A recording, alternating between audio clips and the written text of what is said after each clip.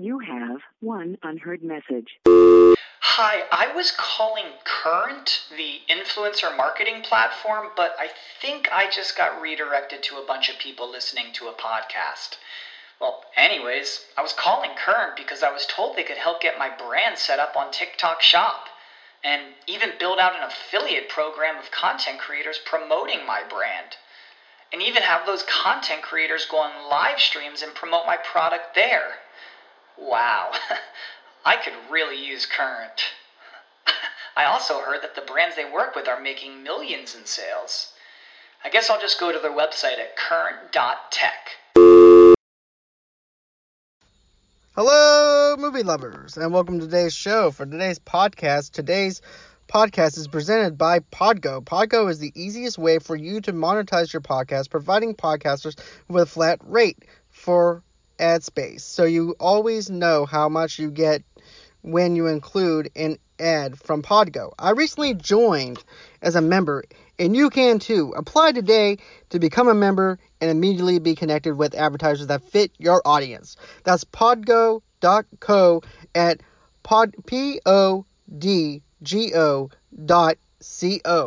And a matter of fact, don't forget to go on ahead and tell them that Movie Loves Unite sent you.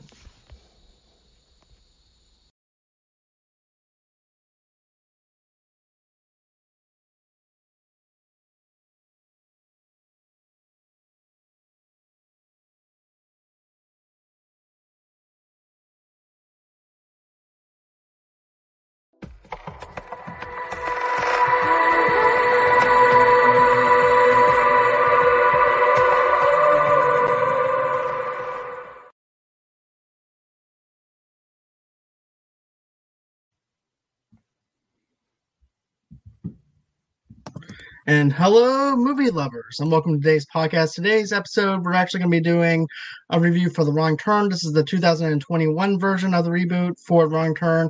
The very first one came out in 2003. And with me, I have Cisco with me. Say hello to everybody. How's it going? And, I invited him back again because we had such a good time reviewing Freaky. And, of course, we're both horror fans and stuff like that. So I thought, what better way to go ahead and review The Wrong Turn horror film than to have Cisco back again with us. So, with further ado, I have to say, I actually enjoyed this a lot more than what I thought I did or would. Because I was like, Wrong Turn reboot, straight to DVD and Blu-ray and stuff like that. You've seen them once, you've seen them all. But with this one, I was actually really surprised by how they have Jennifer's character, who was once a weak character, and then she winds up being a really strong character later on within the film. I really like that whole entire setup. At the very beginning, you actually have her father looking for her and her friends, because they're actually camping during this whole entire thing where they actually get abducted by these cannibals. And I have to say, I love the setup for it. Then, of course, it takes place 6 weeks beforehand. So, with that being said, what did you think of the setup as far as the very beginning goes? It was a little bit rocky for me. I'm not gonna lie though, but like you, I thought I had no expectations for this at all whatsoever. I didn't like the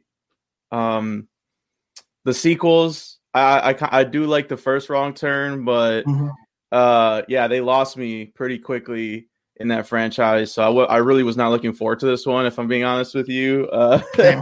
I saw it purely just out of interest of it's a remake. Maybe they'll do something different with it. So that's why I checked it out. But yeah, the beginning, it was a little rough. I like that the cast is more diverse. Right. Even though there is a bunch of women in the original, which I like, and it has Elijah Dushku or whatever, and Elijah Dushku, and can't remember the other chick's name in there too. But yeah, I really do like I feel like they're strong characters as well in the original. Right. But yeah, I like how it was more diverse. You have a gay couple, a biracial couple, and so I like that. I was like, okay, we're already getting the more woke version in this one.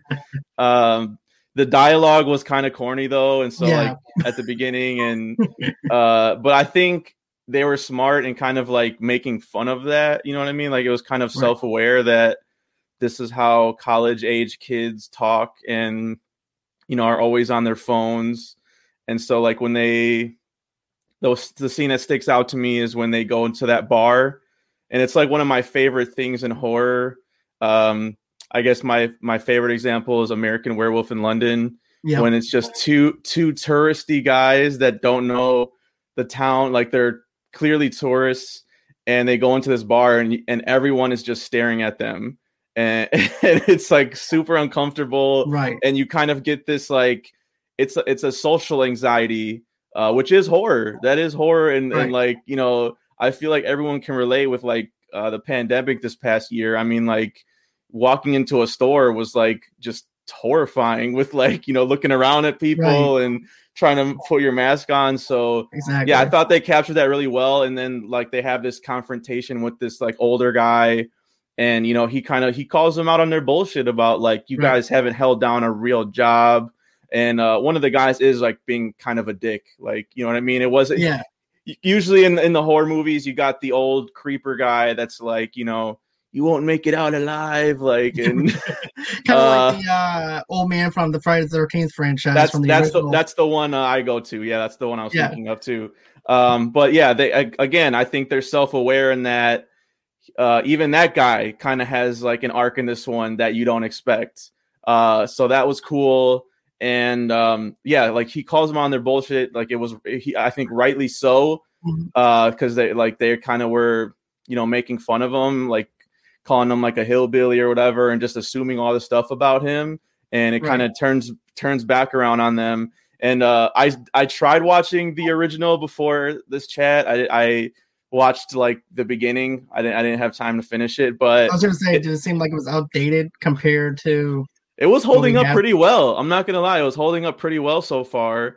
But I just wanted to bring up that there's an old guy that basically same function in this, like as in the like where the guy asks him for directions and he's kind of got no teeth, and he's like, you know, the phone's not working, and he's like, can I use this road? Can I go down this road? And he's like, it's just dirt. And he's just not helpful at all, basically. And the guy kind of just leaves off. And then when he leaves, the old man's like, kind of says something under his breath, like, you're the one that's going to need help after this or something. Like, right. So it's the old guy that warns of danger trope, which, I forgot that was even in the original. And so, you know, bringing it back in the reboot was like a good callback to the original. And in horror movies in general, that's just like super common, super common. That's true.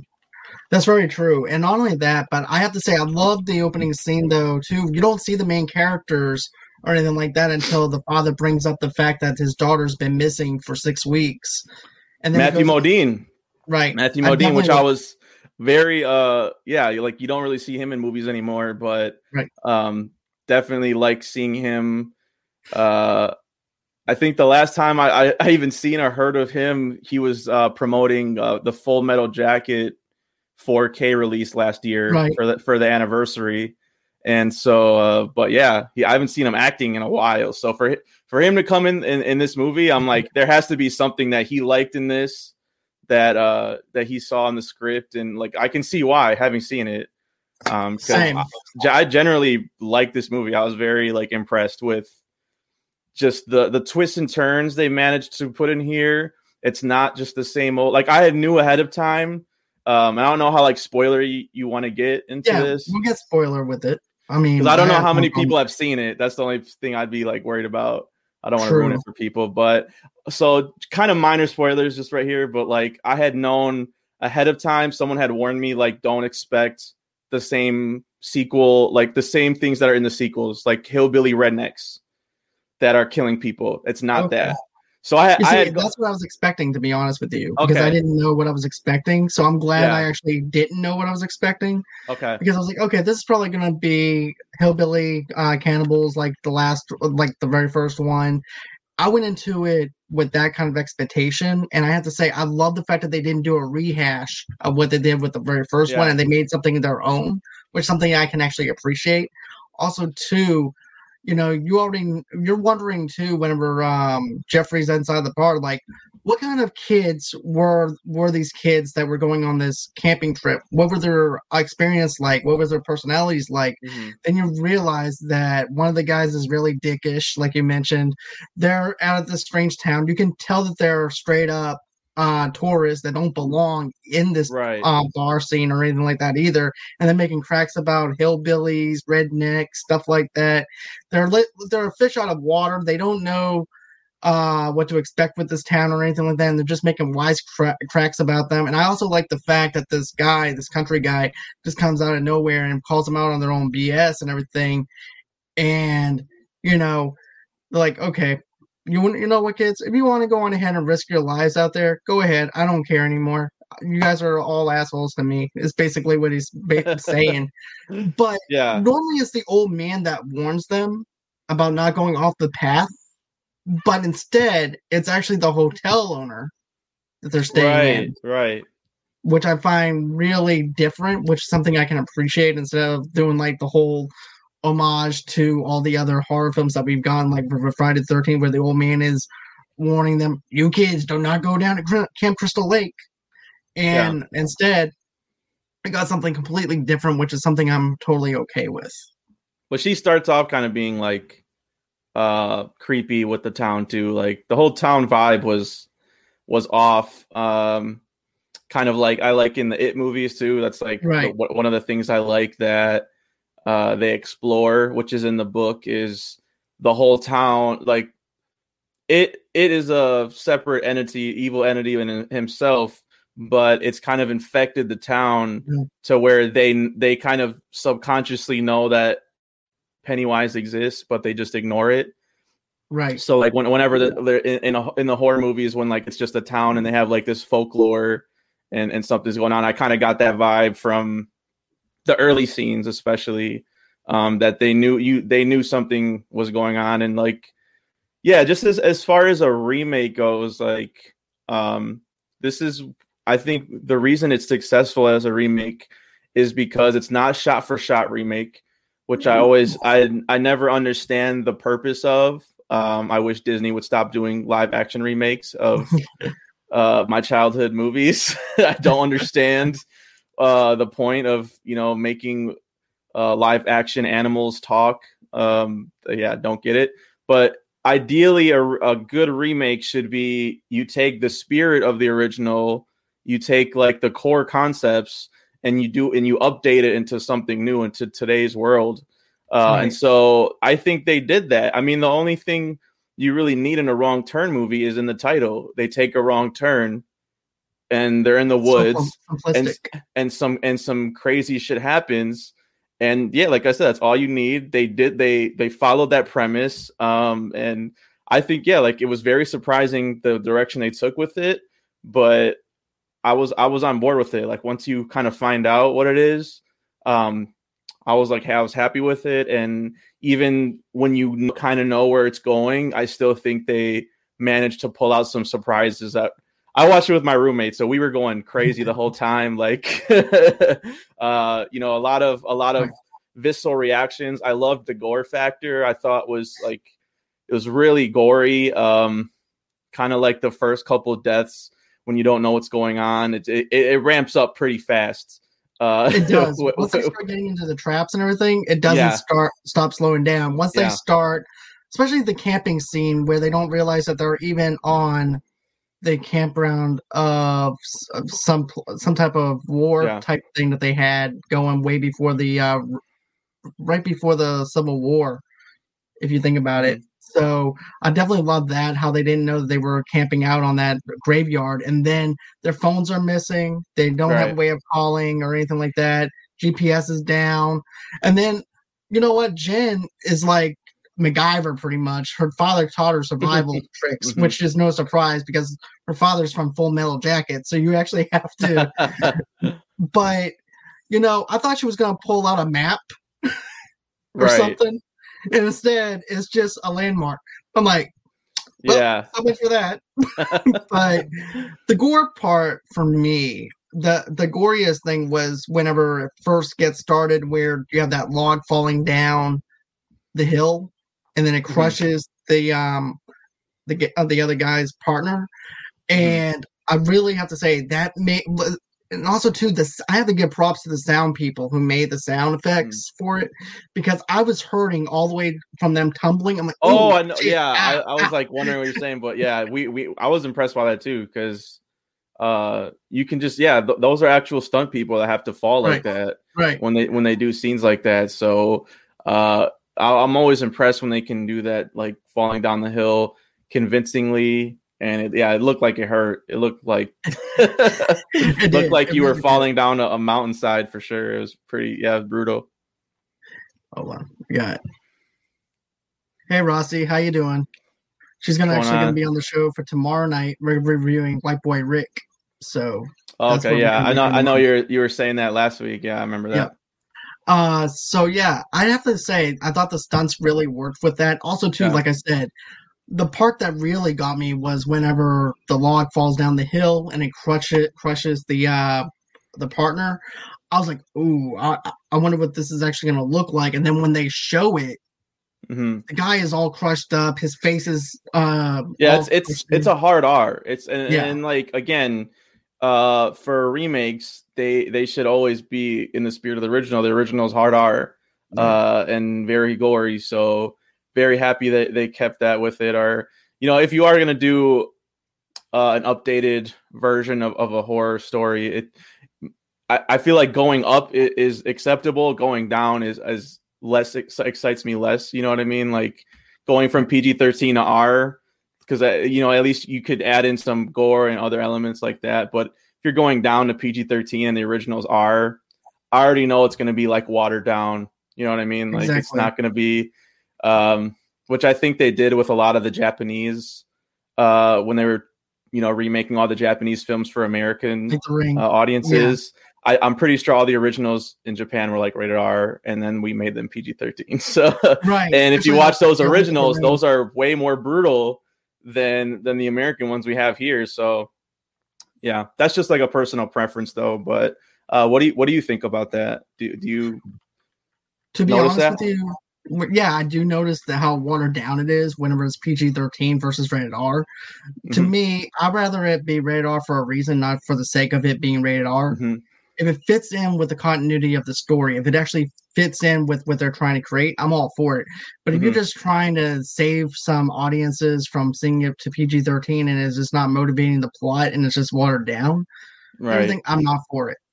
Because I'd rather it be rated R for a reason. I want it to motivate the plot. I want the gore to motivate the plot, not just for the sake of having gore or anything like that, too, which I felt like the gore and everything itself for Freaky motivated the plot. It knew what it was. Same thing with Wrong Turn. I felt like it was the same thing. It knew what it was. So therefore, the gore actually motivated the plot. It was not just there just to be there to glorify gore. So that's something I can appreciate from the directors and writers of this movie as well. And, PG-13 for me, I saw some good PG-13 movies that are really good and then some that are not so good. But I'm like, why did you make this PG-13? It has so much potential to be rated R, and you could do so much more with it. Yeah. But I think they're also afraid to limit their audience, though, too. But at the same time, I've seen people bring their 10-year-old kids to see Deadpool. So, really, if they're going to go out and see it, they're going to go out and see it no matter what. So. Yeah. Okay. Yeah. I just wanted to get your thoughts on that, because I always think that's like interesting when you're talking about remakes and horror in general. I also wanted to bring up too, I think how does it sound if we do like 10 more minutes of just general thoughts and then we get into spoilers? You okay with that? We can do that. So at least we'll give people a warning that we're not getting into any massive spoilers for like the next 10 minutes. And then after that, if you haven't seen it, turn it off. Okay. We won't give the ending away. We'll just give you glimpses of who those characters are, what they're like, the tones of the characters, things like that. But my initial thoughts is this. I mean, the gore factor worked for me. The kills worked for me. And stuff like that. I thought the payoff was really good when they're trying to do it. Yes. The thing that got me was whenever one of the kids fell down is actually chasing after the girl. His foot gets tangled up in the chain, and he's being dragged away. And the next thing you know, he's in a hole. Right. And they don't know where he's at or anything like that. And they're like, well, maybe this is a landfill or whatever, maybe minefield. Maybe we can actually look and see where it leads to. I'm like, you guys are lost in the woods with no map, no GPS, nothing, and you guys are gonna try and find out where it leads to. You're gonna get lost even more and fall into more traps than what you guys are gonna be going in. But I definitely have to say, I love that stunt right there. Right. Yeah. The falling down stunt, like you said earlier, I thought was cool. Pretty much all the gore was like very effective. Well, I'll get into it. I'll get into it more. Thank you. But yeah, I'll get into it more when we talk about spoilers, because there's some really brutal ones that I remember. But yeah, generally, like, I did enjoy the film for the most part. I would recommend renting it if you're not very confident about it. I've been looking for it, like, to buy it. I just haven't seen it anywhere, unfortunately. On eBay, is on sale for like $18 on eBay. Okay. But yeah, it's just, I don't know, it's just like a trend I've seen, like, in stores stop carrying physical media. Like, even when it was like first released, though, I'm like, it's new, it just came out, they have to have it, and it's like they don't carry it. So which sucks. That's crazy, though. I'm a collector, and so I used to look forward to that on every week doing that. But I also wanted to point out too, another thing that drew me to it, and if you're worried about watching this still, even though we're both recommending it to you guys, the original writer of the first one came back and wrote this one, Alan B. McElroy. And so, like, when I saw that in the trailer, I was like, okay, at least they have the original guy. He's most likely not going to try and butcher his baby in the original one.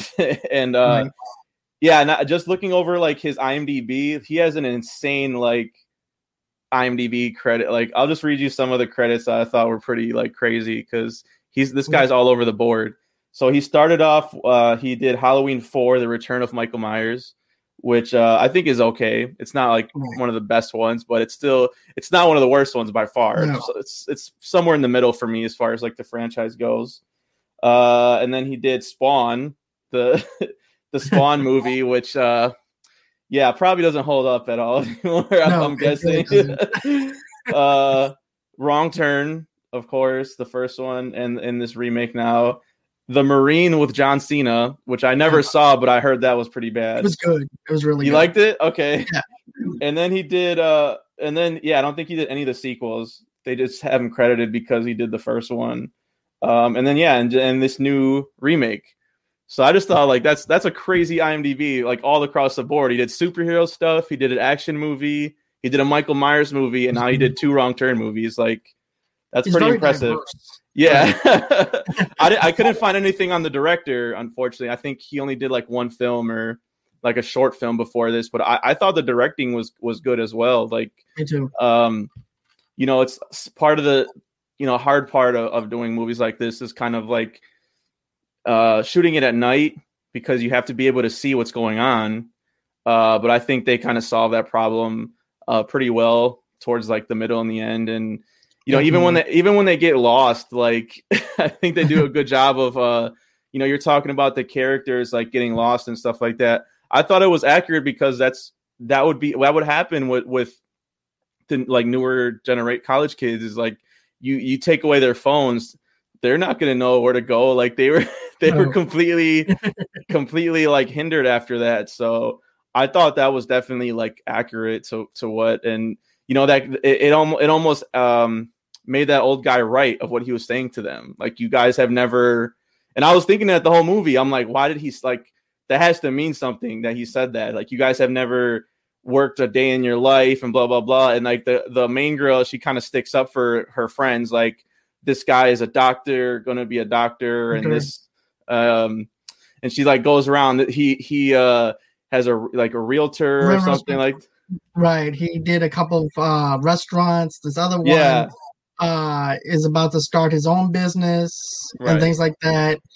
And that comes back later on too. So I think he's smart with the screenplay, because there's all these little seeds that he plants at the beginning. And if you pay attention, like I said, we watched with my roommates, and we were kind of like, you can tell it's a good movie because it had our attention the whole time. Like we weren't. If it's a bad movie, we're just talking through it and like we don't care. You know what I mean? Like we're just joking and laughing. But this one had our full attention.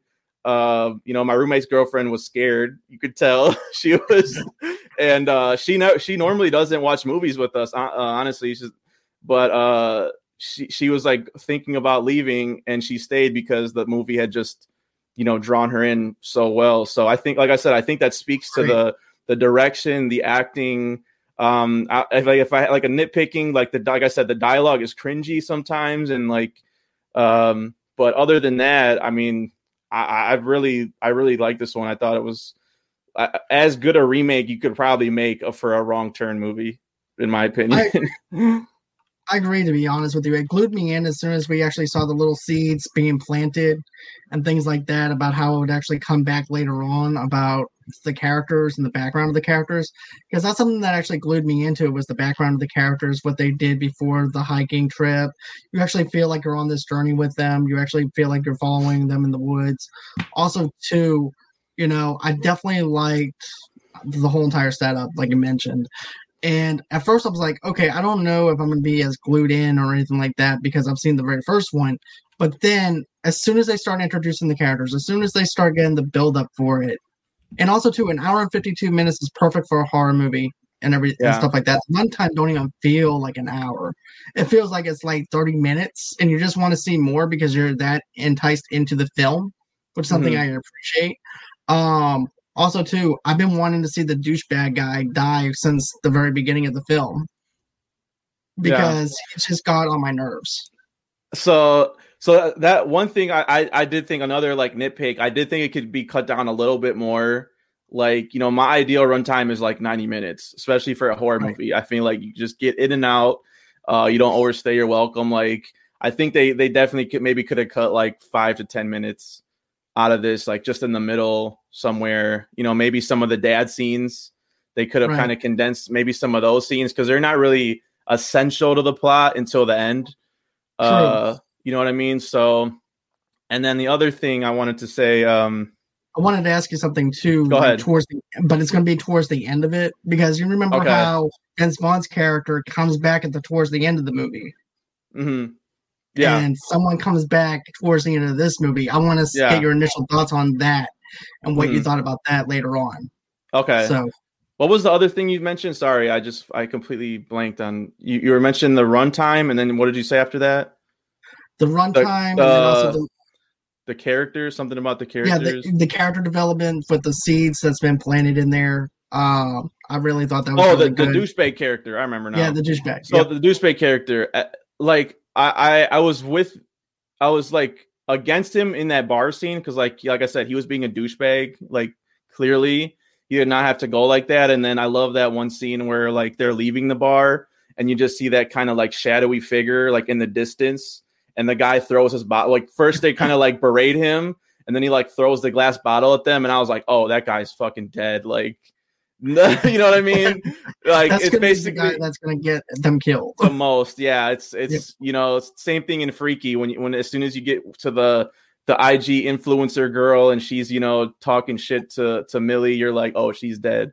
So yeah, I was on board for like against him, but then I'm not gonna lie, like when shit started going south, I was more on his side because they kind of have this debate about like and we can get into like spoilery stuff. Yeah, we can. I guess now. But okay, so one of their friends in that log scene, like you said, gets crushed. One of the gay guys, which I was like, they got to kill the gay guy first. Come on, that's kind of messed up. But that was messed up, to be honest with you. I wasn't sure. I'm like, they're progressive. I'm like, they're being kind of progressive with just having him in there. But then I'm like, and then they kill him first. But I guess that's what the Freaky thing. If you're gay or black, you're gonna die first. So right. But yeah, so then he dies, and was he like Hispanic? I can't remember. I think he was Hispanic. Yeah, so the gay Hispanic dude dies. And then, they all start freaking out. And, there's kind of this debate going on about, like, someone had to have sent that rolling down the hill. It can just come out of nowhere, like, Right. And when they capture one of the guys, he kills one of the captors in self-defense. In self-defense, he go a little overboard. Yes, he goes kind of overboard, but you can't really speak to what you would do in that situation. You're being kidnapped by these guys in these creepy skull masks. I didn't blame him, honestly. I was like, fuck these guys. And the fact that they I think the main girl kind of was like giving him shit and being like, you killed that guy. What did you do? I'm like, bitch, what? I'm like, he did what he had to do. He was kidnapped, and it comes back later that maybe he made the wrong decision. But in that moment, I was not mad at him at all. I'm like, that's self-defense. If you get kidnapped, it's even the stand your ground law. You know what I mean? Someone comes on your property, you don't know who they are, you can shoot them in some states, and legally you're inclined to do that. So that's how I took it. And I guess there's an argument to be made because you find out later that it is their land that the characters are walking on when they make the wrong turn, that the kidnapper could have felt that way or whatever, but they were talking in this language where you couldn't understand. No. You know what I mean? So again, I didn't blame him for making that decision. But it does come back to bite him in the ass at the end. So so. But what did you think about that? Okay, so this is my initial thoughts. I actually am in agreement with you as far as the douchebag goes, defending himself. Because number one, he was dragged in that hole with the thing wrapped around his ankle. Yeah. And then they're carrying up on a stake like a Bugs Bunny cartoon, getting ready to go and boil him. Right, yeah. There's two guys, they're carrying him like that. Like they're about to roast him. And I was like, man, he had every right to do that. Then on top of that, he thinks his girlfriend, they did something to his girlfriend too, because she's missing. That's right, yeah. And he also promised her too that he would never leave her. So all that is wrapped up. And they can't call for help. Their phones have been taken away. Yep.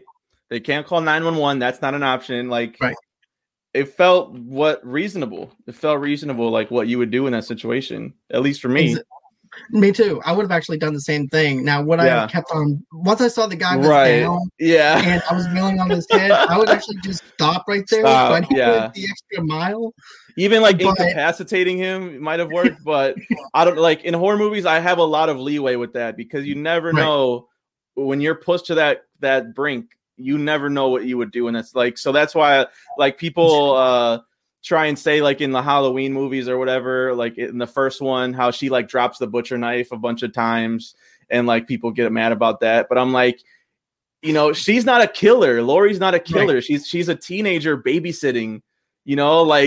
She defends herself, and then she drops the knife, and it's that's totally that checks out to me. A babysitter is not a cold stone killer. She just did it to defend herself. How was she supposed to know Michael Myers was going to come back and he's the boogeyman? She didn't know.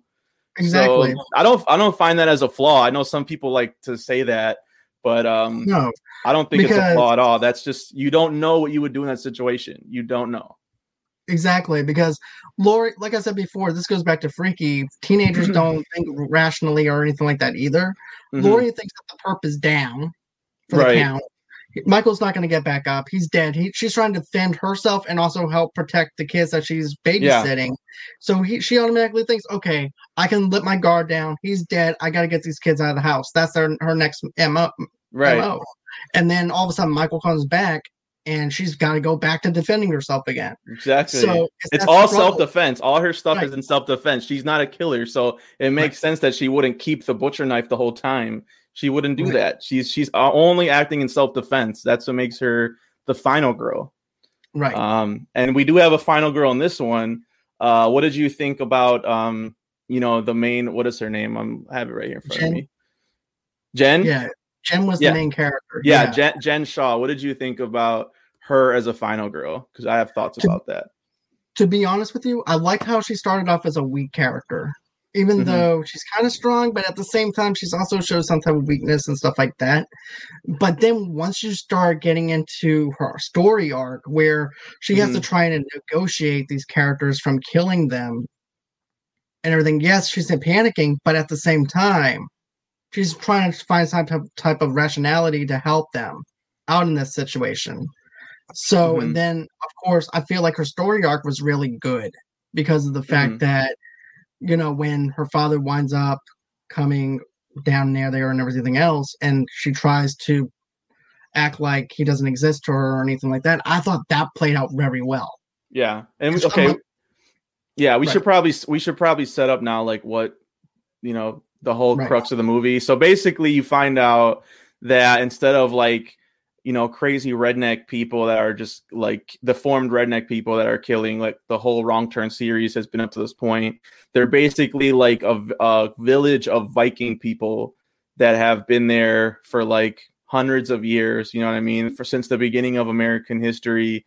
And basically I disagree that Jen starts off weak. I actually think she starts off pretty strong, because when they're arguing with that old guy in the bar, she's the one that sticks up for everybody, you know what I mean, and kind of like defends them, which I kind of liked, because then that just kind of made her like a natural leader, in my opinion.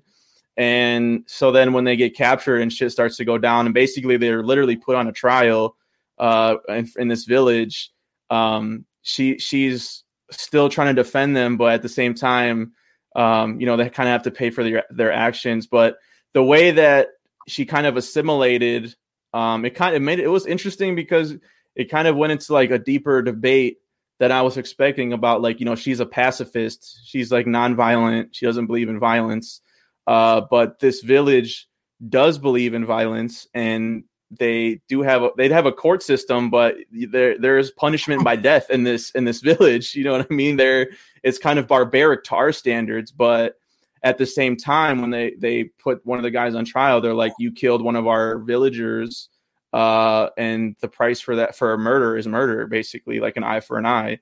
So it's like, yeah, it's interesting, because I guess it's commenting on, you know, other, you know, foreign countries and stuff like that. We can view them as behind on the times or barbaric, you know, in their thinking and their way of life.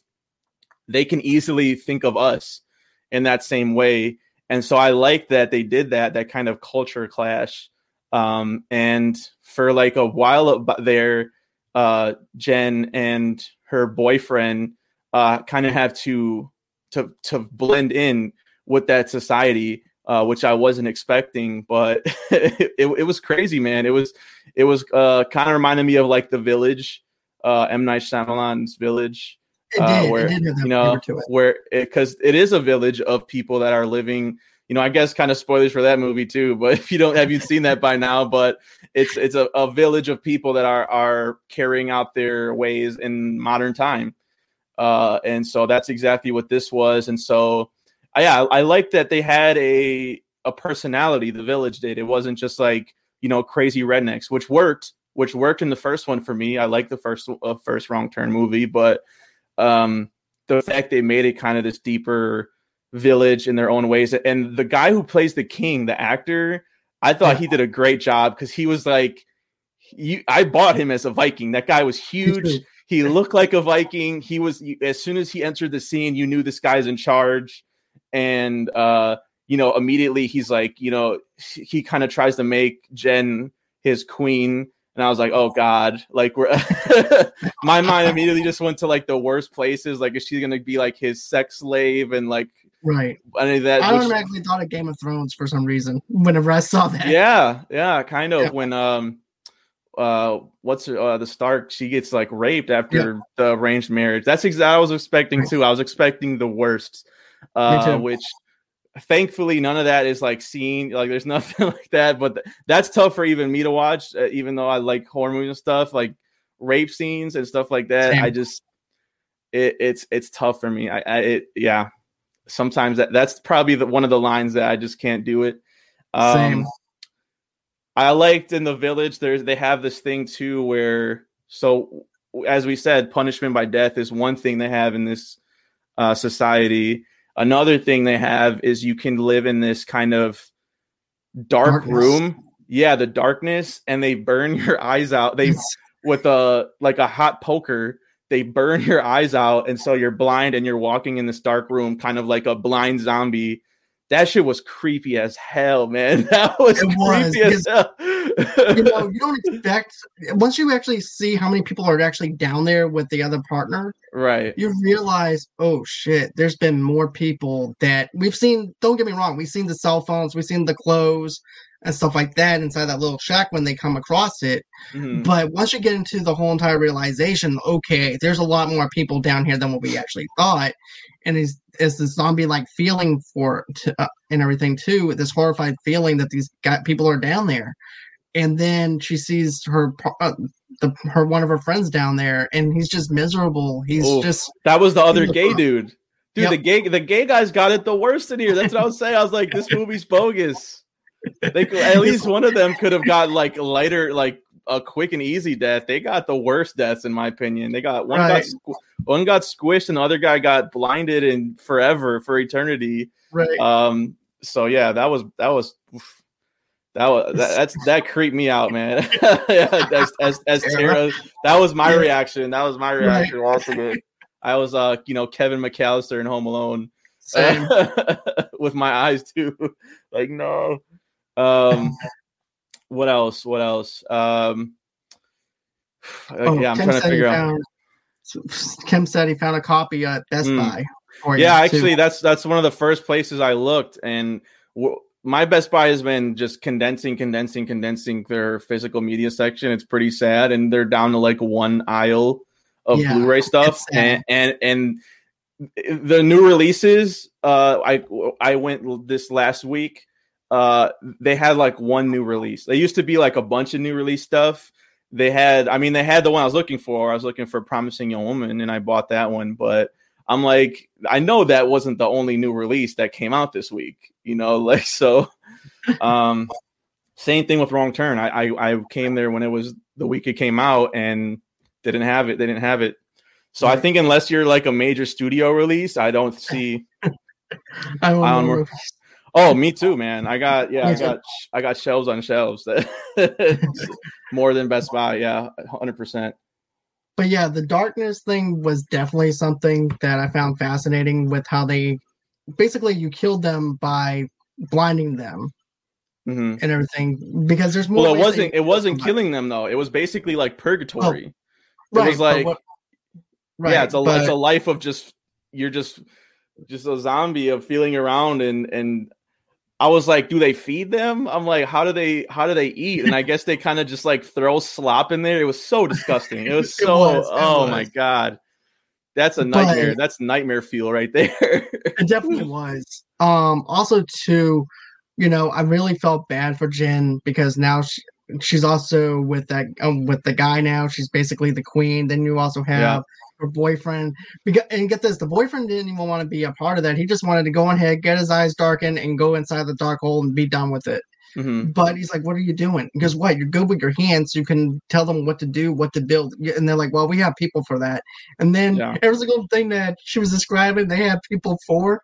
And then finally she said, well, he'll be a good leader for your people and everything that can help with the building and things like that. Mm-hmm. And then that's whenever his life actually gets spared. And next thing you know, that's when we break into her father and stuff like that coming up on the hill, on the mountain. But what I have to say about this, though, was the fact you realize what she's giving up. She's giving up her body to this guy that she don't even know. It's a survival tactic, though. You know what I mean? It's like I said, you don't know what you would do when you're pushed to your limits, and so I like how I said at the beginning like how she stuck up for her friends at the beginning. I dug that because it was like it told me she cares about her friends, and then like kind of similarly when they're about to be put to death or in the darkness, I should say rather, she sticks up for them again, and she's like, we can be useful to you, and we can blend in with your society and your rules and whatever, and convinces them kind of that was a viable option, and they kind of go along with it. I wouldn't say the boyfriend wants to go in the darkness. I don't think anyone wants that. That's like, that's a worst case scenario. But yeah, he was kind of freaking out about what she was saying. But ultimately, it did work out better for them in the end. And then, it's kind of it's kind of does a lot of tone switching, but I thought all of it worked, like, because you're kind of in a traditional horror movie in the woods, Lost in the Woods horror movie, for like the first, third of it, and then in the middle you're kind of in this, village. They're explaining to you what the village is all about and the history of all that. And then in the last third, you get the dad going and looking for his daughter and trying to, like, basically save her. And and yeah, that was pretty cool, because then you get the old guy at the bar kind of helping him out. You realize that she helped him out in the beginning with, like the advice she gives, like medical advice, basically she gives him, and him and his son take the dad, right, or whatever. Right. Or, no, it was another guy. He takes him to this other guy and his son, and they're gonna take him out in the woods and be like, because they're experts at hunting and stuff. Yeah, they're guide. And I thought they were pretty weak. I'm not gonna lie. Yeah. I was expecting a lot more. I mean, he provided the dad with some supplies and stuff like that, but ultimately the dad was like the main badass character of all of them. You know what I mean? They did not put up much of a fight at all. That was kind of anticlimactic for me. What did you think of that? To be honest with you, I'm on that same level as you, because I'm like, okay, you've got these hunters helping him out, and then when they're supposed to be the experts, they're supposed to be the best of the best, so. Right? And it's like, nah, you're not even close to being the best of the best, because, okay, yeah, you showed us, I can trip this trap here. Look at this trap here. If you walk across it, you'll wind up dying. And then, then they went on ahead. The son falls into a hole. And then the father's trying to go ahead and try and pull him out. And then there's another trap. Double trap. That was crazy. Yeah. And I'm like, okay, you're supposed to know that there's more than one trap along this mountain. You've been in this predicament before. Because remember, he had that scar to remind him. And he was supposed to be this John Rambo of survival. They should have went out like They should have had a Rambo like standoff, that's what I was expecting, like, and they kind of pulled the rug under me there. That was kind of disappointing, but the action, and then like I said, it kind of turned into like an action revenge action film with the dad trying to save the daughter, and I dug that too, because I thought like I said, the gore was on point. You get to see like some bow and arrow action. The daughter is kind of like a pro now at archery. They have a gun. The dad has a gun, and they're just they're trying to fight, and like the villagers were pretty strong too. Like there's a reason that the whole town is like scared of them. You know what I mean? It won't go in that side of the mountain. So I feel like they did put up like a good fight, the villagers, and it was like realistic about how the dad and the daughter too were like holding them off, because the daughter's like a beast now, which makes sense because she's been training with them. So definitely, because also too, I also liked how she's playing it off, because at first I'm like, okay, is she really brainwashed into this whole entire thing, or is she that is still there? And then also too, same thing with the boyfriend. You don't know. You don't know, because a lot happened between 6 weeks before and 6 weeks now. Mm-hmm. And in the course of 6 weeks, she became a badass with the bow. She's with this the king and everything. And she's also saying that she doesn't remember her father or anything. It's just pretty much you're thinking that she's brainwashed, basically. No, it's like you said, in Game of Thrones, they kind of play the same thing where it's like, is Sansa, is she going to go with her family, the Starks, or is she kind of brainwashed with when she fell in love with Joffrey? You know what I mean? Like, is she going to protect her marriage or go with her family? So I think they kind of play that dynamic well in this one. And I don't want to give away the very last scene, like you said, because it is so awesome. I will just say that there's like a part in the last. I love the last scene in general. Like that left me. I love when a movie like leaves me like just kind of on a high, basically, from watching it, of the experience of watching it. And this one definitely did that. I was like, just fist pumping in the air, like, fuck yes. But there's one part in it particular where they kind of try and pull the rug out from under you in the middle of it. It's kind of you know what I mean? Like, and I was like, if they're gonna end it here, I'm kind of mad. You know, I'm not. I don't dig this ending. But then they follow through with like what I wanted in the ending, and so then I was happy. So yeah, I love how it ended. It's not something that you would like. I mean, I did expect it, but like even so, like I said, there's a bunch of twists and turns that you might not necessarily expect going into it, and it pays off. The payoff is just tremendous. Yeah, it's a really good ending. What did you think about that the ending of it? I thought the ending was really good, to be honest with you. At first, I'm like, okay, I did not like this ending. I did not like the way they're going with it in that direction. And there's a complete misdirection on the way they did it, which is something that really pleases me on the way they handled it. And then, you know, let's just say, you know, it was just a great ending on the way they did it versus how they did it with the Vince Vaughn movie, you know, where we were talking about that ending. Like I was comparing, like, speaking of Promising Young Woman earlier, that ending. Have you seen that movie yet or no? I haven't seen it. Okay, that ending is similar feeling of just like, you know, you think it's going one way, and then you know, the real ending is like so satisfying. So yeah, that one I highly recommend that one. That's one of my favorite movies from last year. But yeah, it's tough. I feel like even like a lot of good movies suffer in the endings. You know what I mean? Like they just can't pull it off in a pleasing way or a satisfying way necessarily sometimes. I mean, like I love Stephen King. He's one of my favorite authors, probably my favorite author of all time. Mine too. He sucks at endings. Like I have to admit, he puts in like just the first three, you know, if it's just like a basketball game, the first 3 quarters, the guy's lights out. You know what I mean? He's got a triple double, and then in the fourth quarter, just 0 points. Like I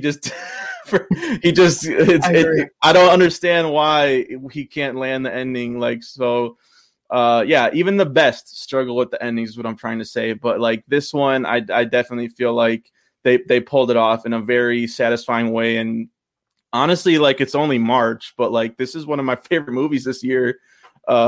Just, you know, especially from like Redbox.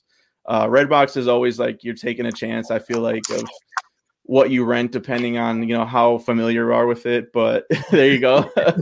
Right. If I do see it, I will buy it. I didn't have time to check out the features when I got it from Redbox last time, which I was pretty mad about, but I watched the deleted scenes, to be honest with you. Scenes. Okay. And to be honest with you, I'm glad they got rid of it. Okay. Yeah. Usually when I watch deleted scenes, there's a reason they're deleted. Honest, like they're usually cool to just see like what didn't make it. But yeah, I usually agree. Like, yeah, this didn't need to be in the movie. And like I said, I feel like they could have even cut down the running time a little bit. I mean, it's not Snyder Cut 4 hours long. I can't watch a 4 hour long. Have you seen that one yet or no? Oh yeah, we did a spoiler review on the channel and everything. I loved it. I loved every single minute of it. But yeah, I also did. By the way, that's actually on the audio version and also on the YouTube channel as well for people to check out.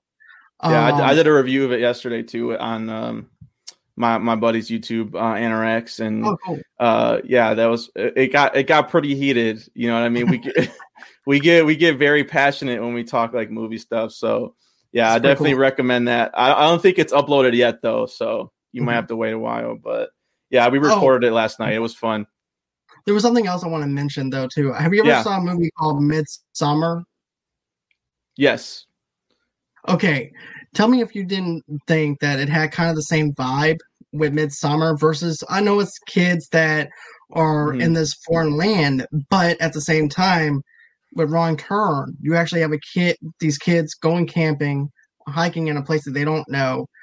They're in this land where these Viking people are at, and they're doing stuff that pisses them off, pisses the Vikings off. For instance, in Midsommar, you have a kid that's pissing on a log that happens to be an ancestor to those people, and he didn't even have a clue. In this one, you actually have the guy in his right reason to smash the guy's head open and everything and bash his head, but and then it came back to bite them in the ass. And that's also the same thing that happened with Midsommar, was there's repercussions and punishments done because of what they believe in. And that's what I got from both sides between Midsommar and this one. No, that's a good comp. I actually said that when we were watching the movie because, like I said, I knew it was different. I didn't know how it was different. My friend just like on stereo, Pedro, he just like warned me like, hey, just like, because I asked him about it and he's like, it's good, but it's different than the other one. That's all I knew. So once it got kind of revealed and you saw how the town worked, the Vikings and like their rules and stuff like that, I was like, oh, so like Midsommar, and which I was cool with because I really like that one. I really dig it too. And yeah, I think it is like comparable because it's just, college kids in a society where they don't know anything. I mean, in Midsommar, I guess they're studying it. So it's kind of different in that way. And like they go there on purpose. But they don't know just how extreme they are in that one. In this one, it's wrong turn. So, I mean, you need to live up to the title. So they take the wrong turn and end up there. And I mean, I would be like happy if they just like made this like a series. Cause in the original, the Halloween movies were supposed to be different stories. Right. That's why Halloween 3 has Michael Myers is not in it. I actually I actually really dig that one too. So like I was like on board if they wanted to try and do that, but the studios just want Michael Myers because money. But if they did a wrong turn, like they did like an anthology like that where it was like different stories like of just people taking wrong turns, or kind of like a Black Mirror thing where it's like similar themes but different stories like that, I'd be happy with that. Me too. Matter of fact, yeah, I think so too. It can work. We've seen it work in Friday the 13th, the TV series, where they have different antiques. And, I haven't actually watched that. Is that good? It's okay. I'm going to be honest with you. I remember as a kid watching it in the 90s and loving it. And it's very cheesy now. But if you think about it, it kind of reminds you in a sense of The Conjuring, where each artifact, each antique symbolizes an episode that they went through, and they actually collect that item, and they, after that episode is done, they put it away in the case. Mm-hmm. Yeah, I mean, I'm like I'm split on some of the Conjuring stuff. I like half of the movies pretty much, but I just like the first two films. That's it. I like the Annabelle 2 and 3. I thought were pretty good too, but all the other one, I didn't like The Nun. I didn't like the first Annabelle. But yeah, that's a good one. Have you seen the other 6? Which one is your favorite? Yes. So we were kind of talking about it earlier. Thanks for the question, by the way. But yeah, I prefer the first one. I didn't get a chance to revisit it, but like I caught probably the first 20 minutes just revisiting it for this discussion, and I was getting sucked into it. I was like, the only reason I didn't finish it was because I was hungry and tired and wanted to make sure I rested up before this. But I'm gonna, after we finish this, I'm gonna finish it because I was just I think it's a solid cast of actors in that first one, like that you will probably recognize if you were like watching movies in the early 2000s. But it's similar to like Joyride. It kind of gives me that same where kind of college age kids and they get in this crazy situation type thing, and it's 2000s horror like that. But Wrong Turn is definitely a lot gorier, and so I'd recommend the first one. Outside of that, like the sequel, the second one is watchable. I still don't think it's that great, and then after that, I really don't even remember. They all blend together. They're just the same, and they're not great. Like, but yeah, if you've seen like The Hills of Eyes, it's kind of similar with that. And so yeah, the original Hills of Eyes is good. The remake is good as well of Hills of Eyes. So that's like another kind of comparison there. But yeah, what do you think? Let's see here. I only like the very first Wrong Turn movie, to be honest with you. Yeah, me too. That's it. I don't really feel like that there needed to be 6 films for The Wrong Turn. Definitely not. If you're gonna reboot it, just reboot the first film, and that's it. In which they did. Here's the thing: I love the original Hills Have Eyes. I also love the unrated version for the Hills Have Eyes remake. I thought it was really good. Of course, I'm always gonna love, Wes Craven no matter what, because that's the original person who made the Hills Have Eyes. The Hills Have Eyes sequel though, Wes Craven one, is pretty terrible. Like that. I just watched that recently, and like I went into it knowing it has a bad reputation, but that one's really, really tough. So I wouldn't recommend that one. But the first Hills of Eyes and the remake to it, definitely, I'd recommend those two. Wrong Turn 2 is my favorite. Love Joe Lynch as the director. Yeah, it has a lot of fans, and like I'm not gonna lie, I haven't seen it since it came out, and before like Joe Lynch was a household name now. So when it came out, like I said, it's watchable. I watched it probably on like TV or Sci-Fi or something like that, and I was like, it's decent for a sequel, and they took some interesting directions with it. It was definitely a lot funnier and self-aware. Which that's Joe Lynch's style. So I'd be interested to like revisit that and see if my opinion has changed. But I still think I don't know, just from my memory, the first one was my favorite growing up. Mine too. I can agree with you on that as well. Let's see. Tim also writes, speaking of Wes Craven, why has Red Eye not been released on Blu-ray? There's a lot of those where there's different reasons for a lot of these unreleased Blu-rays. I mean, I'm always happy to see like some obscure title that's released to Blu-ray. Even if I don't like it, I like to see physical media thriving. That's one thing I miss, physical media. So. Oh yeah, me too. I will say like probably one of my biggest ones that's not on Blu-ray yet is James Cameron's The Abyss. That's one that fans have been clamoring for like years.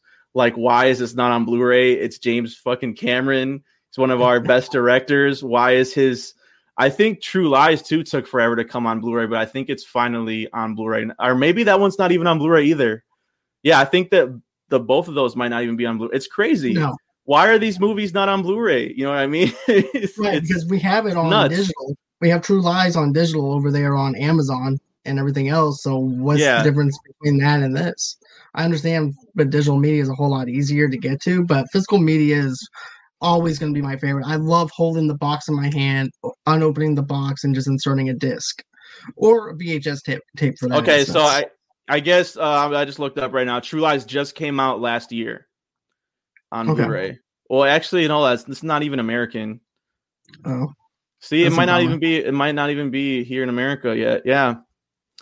So yeah, they need to step it up with those, because those are just two of mine that I'm like I'd love to have those. Like I said, it's James Cameron. I'm a huge fan. I have all his other movies on Blu-ray. Like why am I not getting True Lies and The Abyss? Those are some good ones. Exactly.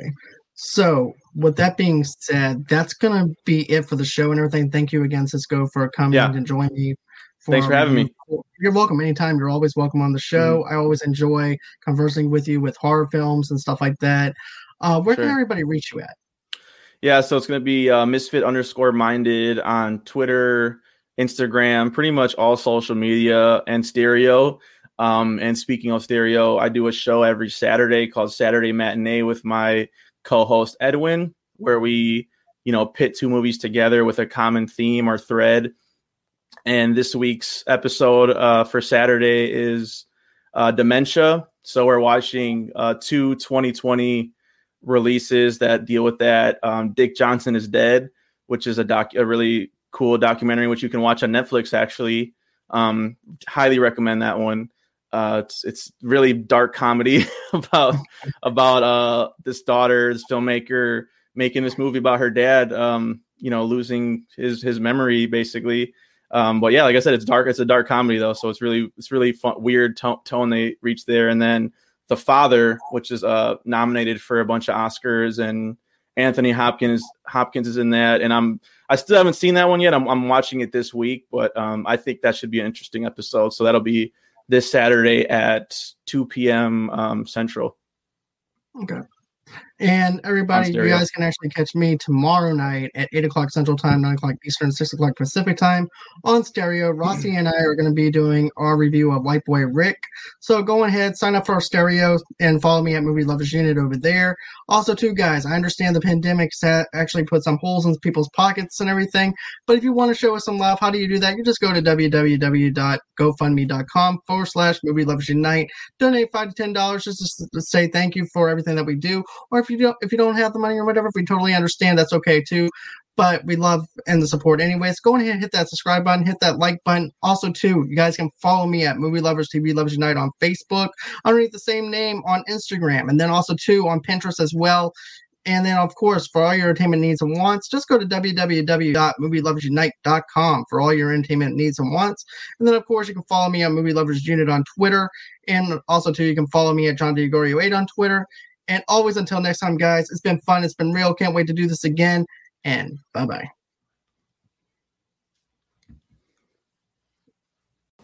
Hello, movie lovers, and welcome to the show. This is your host, as always, from Movie Lovers Unite, John DiGregorio, and I just want to talk about something real quick, and that is Audible. What is Audible? I'm so glad that you guys asked. Audible is the leading provider of spoken word entertainment and audio books, ranging from bestsellers like Anne Rice, Stephen King. The list just goes on. Their whole entire catalog, when it comes down to audiobooks, is just fantastic. If you're on the road and everything and you want an audiobook and you want to download it fast, go ahead, go to Audible. You're not going to regret it. They actually have a trial right now that you guys can actually jump on. You can actually go on ahead, go to the link, and it'll bring you up to that trial. And a matter of fact, every month, members actually get 1 credit to pick any title, plus 2 Audible originals from a monthly selection, and access to daily news digests from the New York Times, the Wall Street Journal, and the Washington Post, as well as guided meditation programs. Another thing too, guys, that's not all they have. They also have if you actually want to go ahead and do some things to actually better yourself for 2021, they have stuff for that too, like finishing more books or becoming a better parent, leader, or a person. How-to books, which is something that everybody seems to grab onto a lot lately, and everything else. So if you guys are actually looking for something to maybe better yourself for 2021, go on ahead, check out those books as well. They have a big catalog. You guys won't regret it. Go ahead, click on the link below in the description notes. Go on ahead. You guys won't regret it. Sign up for that trial period. And always, until next time, stay safe, guys, and enjoy the show. And God bless.